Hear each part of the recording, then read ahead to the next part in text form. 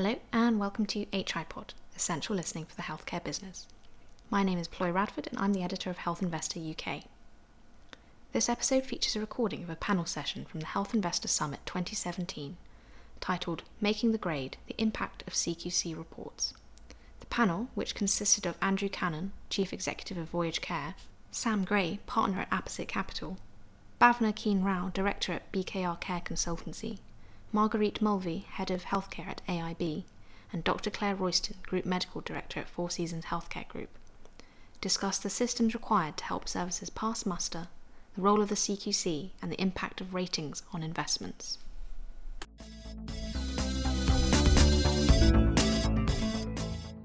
Great. So we're now moving on from care home development hotspots to making the grade, the impact of CQC reports. Perhaps to kick off, I could ask each member of the panel to just quickly introduce themselves and their company, starting with you, Andrew. Thanks, Ploy. My name is Andrew Cannon. I'm the Chief Exec of Voyage Care. We're the largest provider of registered care for people with learning disability in the UK. We run over 300 homes and in total in about 500 locations. We care for 3,500 people or so at any one time, a team of about 10,000. And as of today, 95, nearly 96% of those services were good or outstanding. Hi, Sam Gray. I'm a partner at Apposite Capital. We're a specialist investor in healthcare, both in the UK but also in Europe. And really we divide healthcare into four areas, which are healthcare services, social care services, health IT, and what we call medical products, which can be things like medical equipment or medical devices, as well as pharmaceuticals and things like that.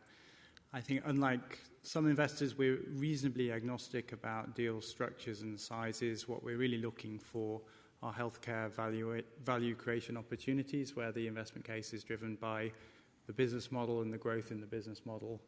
Sometimes that's as a niche business with a disruptive and different model. Sometimes it may be a more traditional sort of investment strategy, but it's always around growth. So we've got a number of businesses in this fund and in previous funds in the social and healthcare sectors in the UK, and that has really spanned the spectrum from fostering right through to Cancer Partners UK, which was delivering sort of high acuity radiotherapy services in the private sector. Bhavna Keen Rao, BKR Care Consultancy. My background is Care Quality Commission.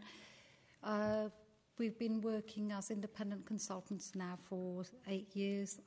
We run various care homes. We become nominated individuals for services that need to be stabilised. We don't own care homes. We work with 3 large hospitals, 2 primary care trusts, do mock inspections, work with solicitors and banks on improvement, and I am chair of a charity based in Oxford, RESEC, and also I am a trustee for the National Ethics Commission, International Care Ethics Commission. Hi, I'm Marguerite Mulvey. I head up the healthcare sector for Allied Irish Bank at both a corporate level and a national level. AIB, I think it's fair to say, has been involved in healthcare for a number of years. I like to say long before my time. But we've a dedicated, focused approach to healthcare throughout the country, and we have healthcare specialists in all the major locations, north, south and in the Midlands. Hi, I'm Claire Royston. I'm the Group Medical Director of Four Seasons Healthcare, which allows me to wear 3 hats. So I have the Four Seasons Group largely operating state-funded care homes in the hundreds, the Brighter Kind hat, which is a self-funded care home business, and the specialist mental health hospital group, the Hunter Combe Group. Of relevance to the question today, I'm probably the most regulated woman in the country. As the Group Medical Director, I'm the NI for the CQC, the NI for the Care Inspectorate, the NI for the RQIA, and for my sins, the NI for the CSSIW, which is relevant because that's 4 different regulators with 4 very different approaches. Well, thank you very much. Perhaps as the most regulated woman in the UK, we could start with you, Claire. The most well-behaved woman in the UK. I'd just like to point that out. as you obviously oversee from many different subsectors within the Four Seasons Group, I mean, what systems should you have in place, and how do you cater to the fact that you have different subsectors, as some more robust than others? How do you cross that hurdle? I think that's an almost unanswerable question, Ploy, at the moment, and I think many of us who are providers are grappling with this difficulty.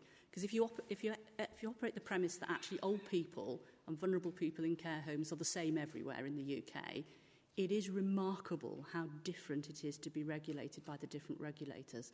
But if we were to stay with the CQC, because that's what you've got on your board, I think the issue there is the confusion about what systems you need to have in place if you are going to be regulated in the cross-section. So the CQC are going to come in today and see what they see and make a decision on the 2 above the bar and 2 below the bar, versus a tendency for them, particularly if you are below the bar, to think longitudinally about regulation. And that inherent conflict means that the systems you have to have in place are really quite different to get over those 2 different problems. So that's one set of comments. The other comment I would have is that irrespective of whatever system you have, there's a critical point in ensuring that the people in the care home can articulate that system. Because even a really good system with bed-to-board visibility, robust governance that ticks every governance criteria in the universe, if the people in the care home, the support workers, the folk in the housekeeping and the nurses and the manager, if they can't articulate it, you are going to be poorly regulated. And perhaps, Andrew, I mean, you came from Bupa where you're dealing with care homes and now you're with specialist care. How is that sort of difference? Have you noticed a big difference in the sort of systems you have to put in place? Yes and no, really. I think it's building on the point Claire made about robust governance and what you need to have. I think you can make a strong case for systems, for distillation of key lines of inquiry so that people understand it. I think recruitment and recruiting the right people is incredibly important, and the systems that are set up to allow you to do that, to do it on values. We can't compete on wages with a lot of other organisations, so you have to get the people for whom delivering care has meaning and purpose and nobility, and distinguish yourself on that. I come back to cultures, though. If we've got 300 plus locations, 500 locations, 300 plus services. If we had the 300 best managers in the country, the rest wouldn't matter. It would all take care of itself, right? It's easier said than done, but managers are the guardians of standards, absolutely. And for me, the way I approach it, both at Bupa and at Voyage Care, is around collapsing hierarchies. And how that manifests itself, that culture is, every one of the senior management team, or the 6 senior members of the executive committee is on call, one weekend in 6, so I'm on call. So I hear all the problems that go on in that weekend. Each of us gets a copy of where something goes wrong, and it's a high or a very high rating in terms of medication error or challenging behaviour. Every one of the senior team spends at least a week working service every year as a support worker. Everyone is expected to spend a day a week in service and understanding what are systemic problems, what are individual service problems. The whole thing is geared around collapsing hierarchies, being clear on what your purpose is, and going where the work gets done. So for me, that's never different anywhere you are. Mm. And I mean, there can be sort of a feeling from talking to people in the sector that perhaps CQC goes too far in its remit and what it tries to do. Perhaps from anyone on the panel can answer this, but is there a feeling that there is too much regulation happening in the sector, and is it detracting from people being able to actually do their daily jobs of running an efficient care service? Sam, you're looking at me. I think it's very fair to say that the CQC result, the report, is at the end of the cycle. If you've got to the point of having a negative CQC inspection, it's because the culture's gone wrong, the employee sort of training, satisfaction, engagement has gone wrong. That's led probably to high churn, high agency, all the problems we talk about all the time. And that obviously causes the quality problem that causes the CQC problem.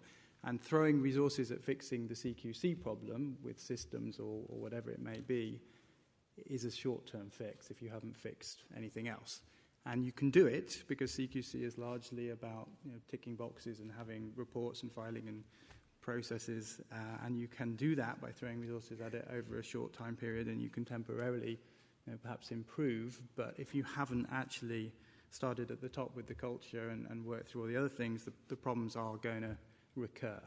And so I think it can be a distraction because people do fight fires, and they have to fight fires. You have to rectify your CQC issues, but you can't let that distract you from fundamentally the culture and the values from the top of the organisation. If I may build on that, I mean, everyone would take as a truism, I think, you can't inspect quality into a system. You can't stand at the end of the production line and inspect quality into that. You have to build it in, you have to design it in.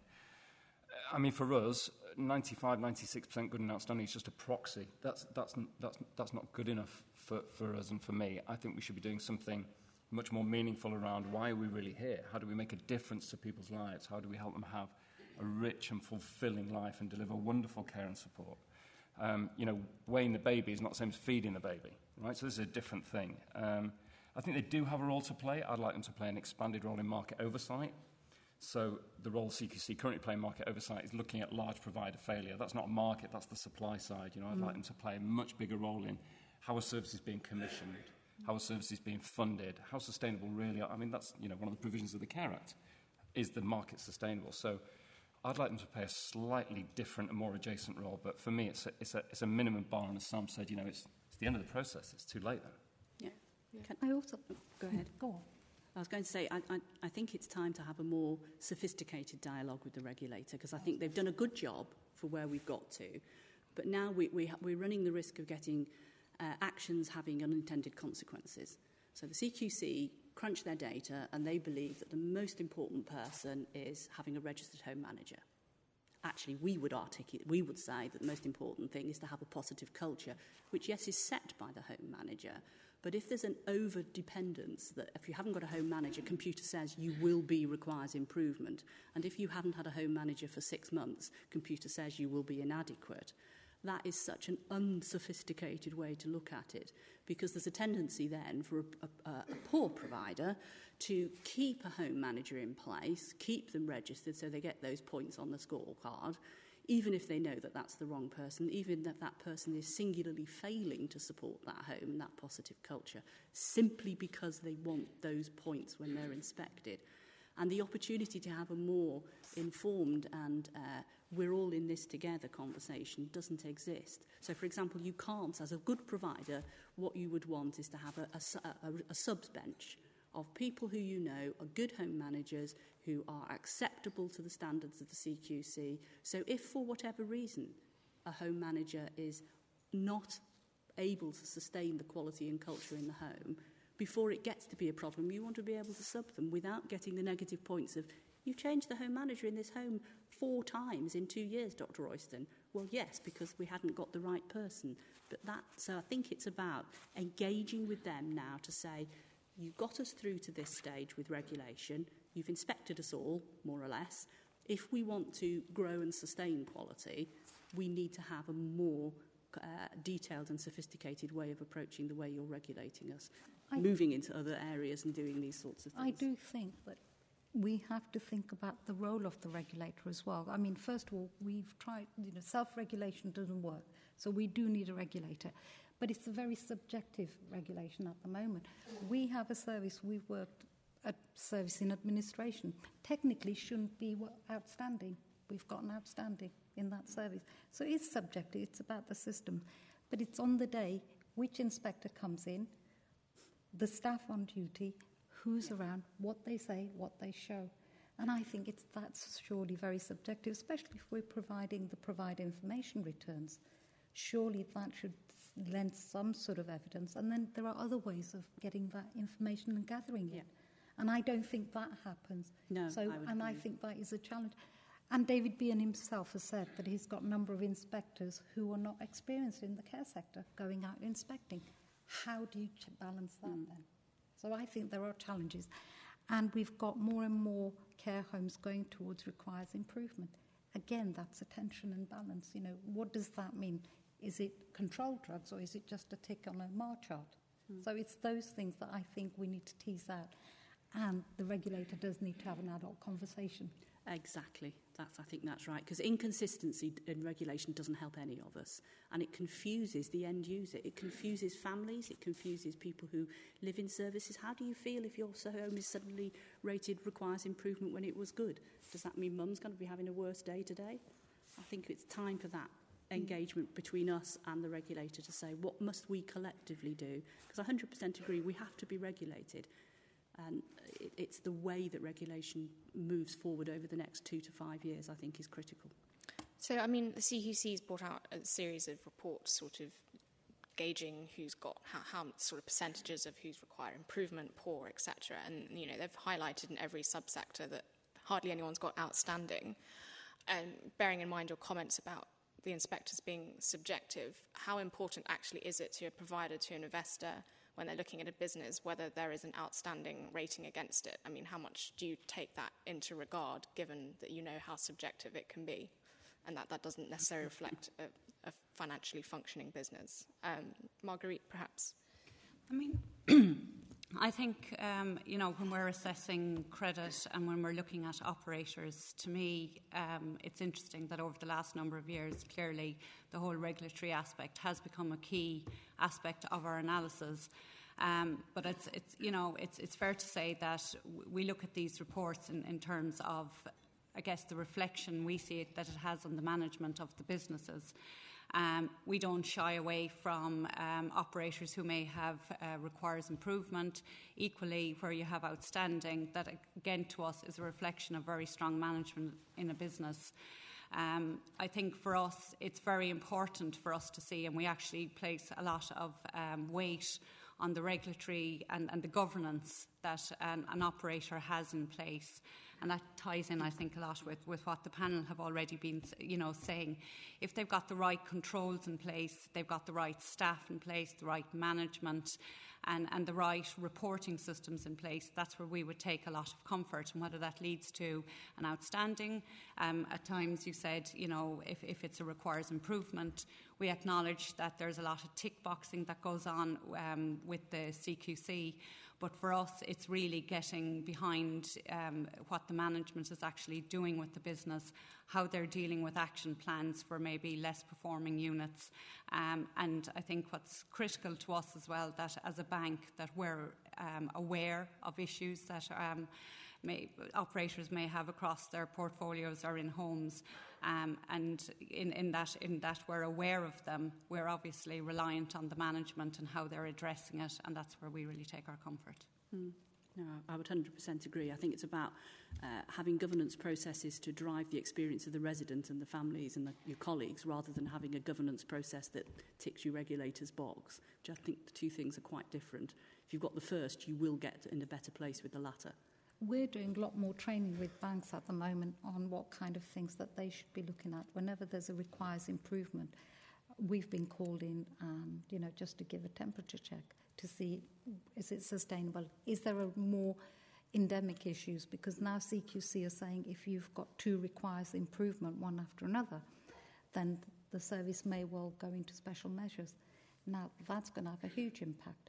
So we don't want banks to be nervous when they're lending money or penalising the providers who may well have just got themselves into a poor, the documentation weren't robust enough or whatever. So it's actually checking the report. What does it say? Sam, from an investor point of view. Well, quality is absolutely essential to Apposite. We genuinely believe that the businesses with the highest quality are the businesses that build differentiation, barriers to entry, will do well for all the right reasons. So, that for us, not just CQC reports, but quality throughout the organisation is really key. But that doesn't mean that we just invest in businesses that have outstanding ratings. If we did that, we would have a very small universe of potential investments. We like businesses that have outstanding throughout and great management teams, but actually, if you invest in a small owner-managed business in a local region that has an outstanding rating, and your intention and the business plan is to scale that nationally, that's actually a challenge unto itself, because the dynamics of having a local owner who can pop around and know every single carer and resident or person by name is very different to the structures and quality systems you need if you're a national business. So, with By the Bridge, that was a foster care business we invested in out of our previous fund. That was that sort of dynamic. It was founded by a foster carer. It was one office locally. She knew everybody. And then we had to scale that nationally. It grew very quickly at times. And maintaining the culture that protected the quality was a real, one of the things we had to focus most on. On the other hand, we've invested in businesses that are not universally outstanding. And where we've gone in knowing that a large part of the business case is about improving the quality. And there, I think I think you've got to have confidence in your management team's ability to do that. You've got to have confidence that there are building blocks there within the business. It's not, universally awful, but that, they may have lost their way in certain areas, and with a good management team, with a good plan, you'll be able to fix it. But I think you also need your eyes wide open to the fact that's going to take resource. You can't just have a sort of quality function that comes in, tells everyone they're awful, and then goes away. You have to support the regional management. You've got to provide specialist support around recruitment if that's part of the issue, or behavioural support if that's part of the issue, training, and that takes time and it takes money. So I think as long as you have your eyes open to that when you make the investment and are willing to put in the hard yards, then it's a huge value creation opportunity to continue to improve the quality of a business from investment through to exit. Is CCTV the answer to making the grade with the regulator? Andrew, would you put CQC in your hands? CCTV, you would probably put CQC in your hands as well. I can't stop CQC coming in the hands. Would you put CCTV in? I mean, it comes down to consent. Lots of studies interesting recently around what happens when police wear vest cameras and observation of behaviour and stuff. For me, it comes down to consent. Obviously, that would represent quite a significant investment, but it depends on what you're trying to do and what you're seeking to measure, really, I think. From our perspective around quality and how investors look at it, we refinanced our bond quite recently, so we raised £250 million in May. And I got a very strong sense that it was a gating item for people, but once they'd moved on, they didn't want to talk about it. You feel like going, no, let's spend a lot longer talking about it. You don't know how hard it is. This occupies my entire kind of psychic space all day, every day. I think people sort of understand intuitively that poor quality costs more, and it costs an awful lot of money to put it right and to dig yourself out. Mm-hmm. But I don't think it conveniently fits financial models that are seeking to understand return on capital and sustainability of EBITDA and earnings, etc. So I get what people say, and everybody talks about wanting high-quality investments and high-quality assets. For me, there is something of a conflict there. And also, this sector doesn't function like a lot of other sectors, so there is no incentive for us to be outstanding rather than good. If you're fully occupied, there isn't. You don't see that in fees. That doesn't manifest itself for the most part. Just as in, learning disability is slightly different from aged care, which is we're commissioned to provide hours of care. So there's actually a disincentive to be efficient in that sense, because any efficiencies go back to the funder. So, the sector doesn't function like a lot of others. And for me, that's those kind of bits where they meet or where the challenges really, really are. Can I? Yeah.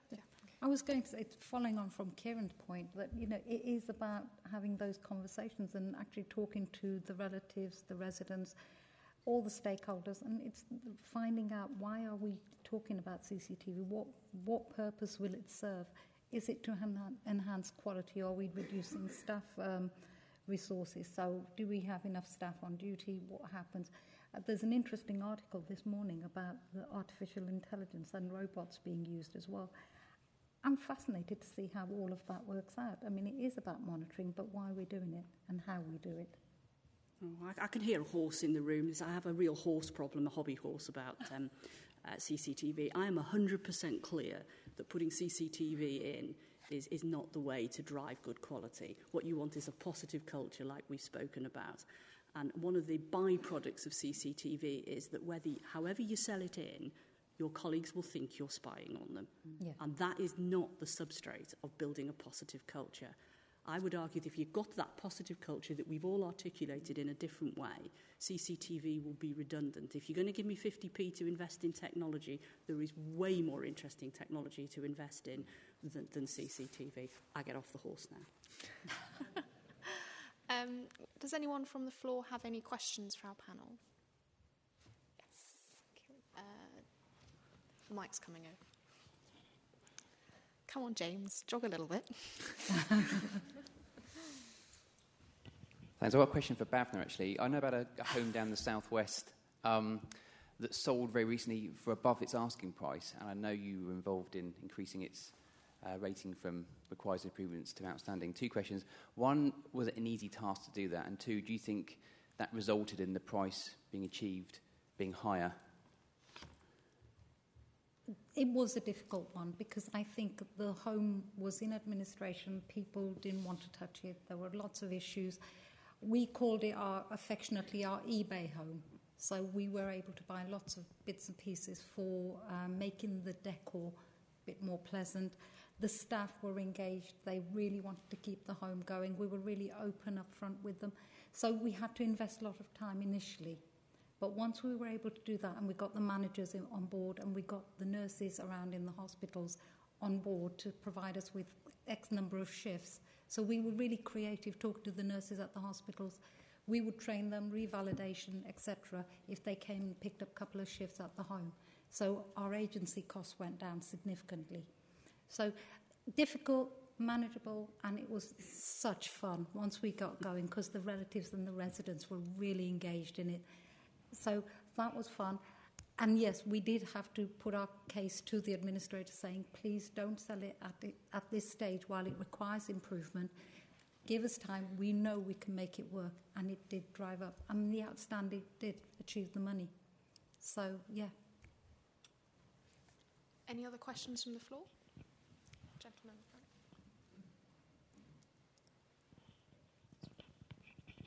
Sorry, thanks, Ploy.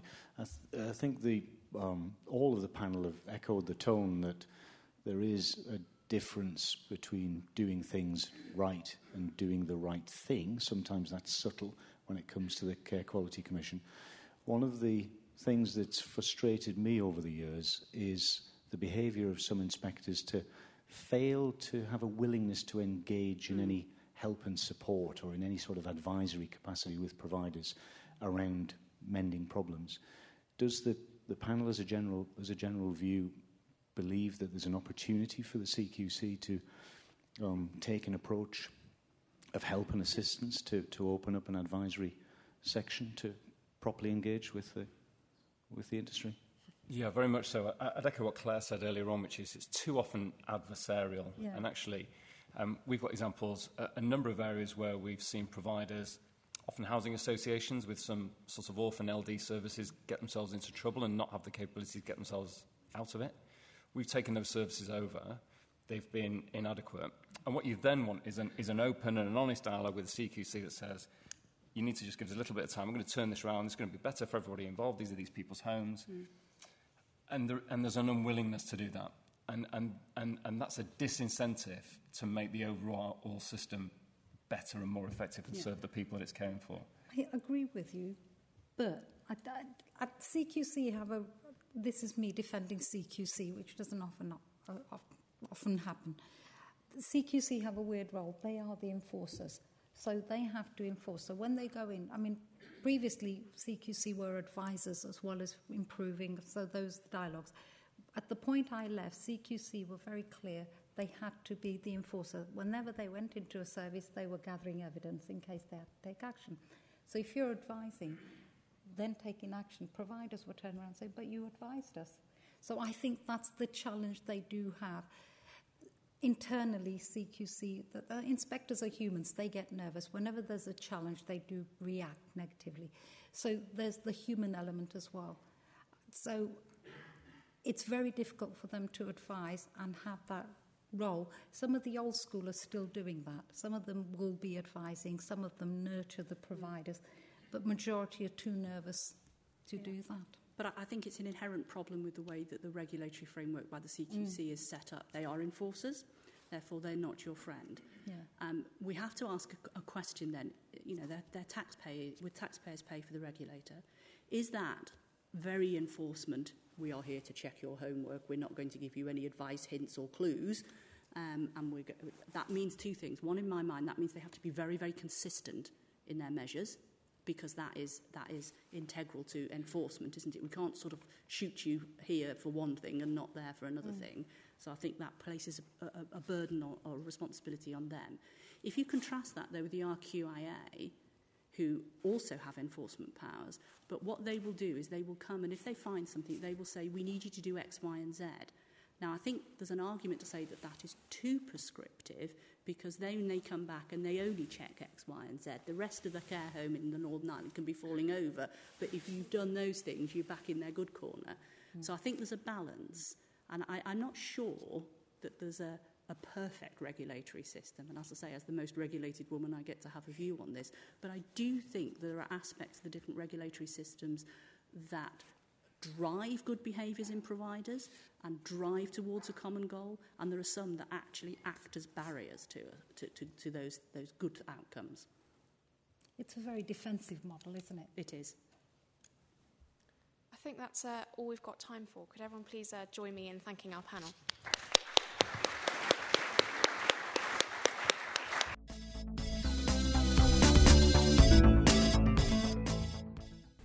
Thank you for listening to HI Pod. If you found this episode interesting and want to hear more insights on the business of healthcare, you can subscribe via healthinvestor.co.uk.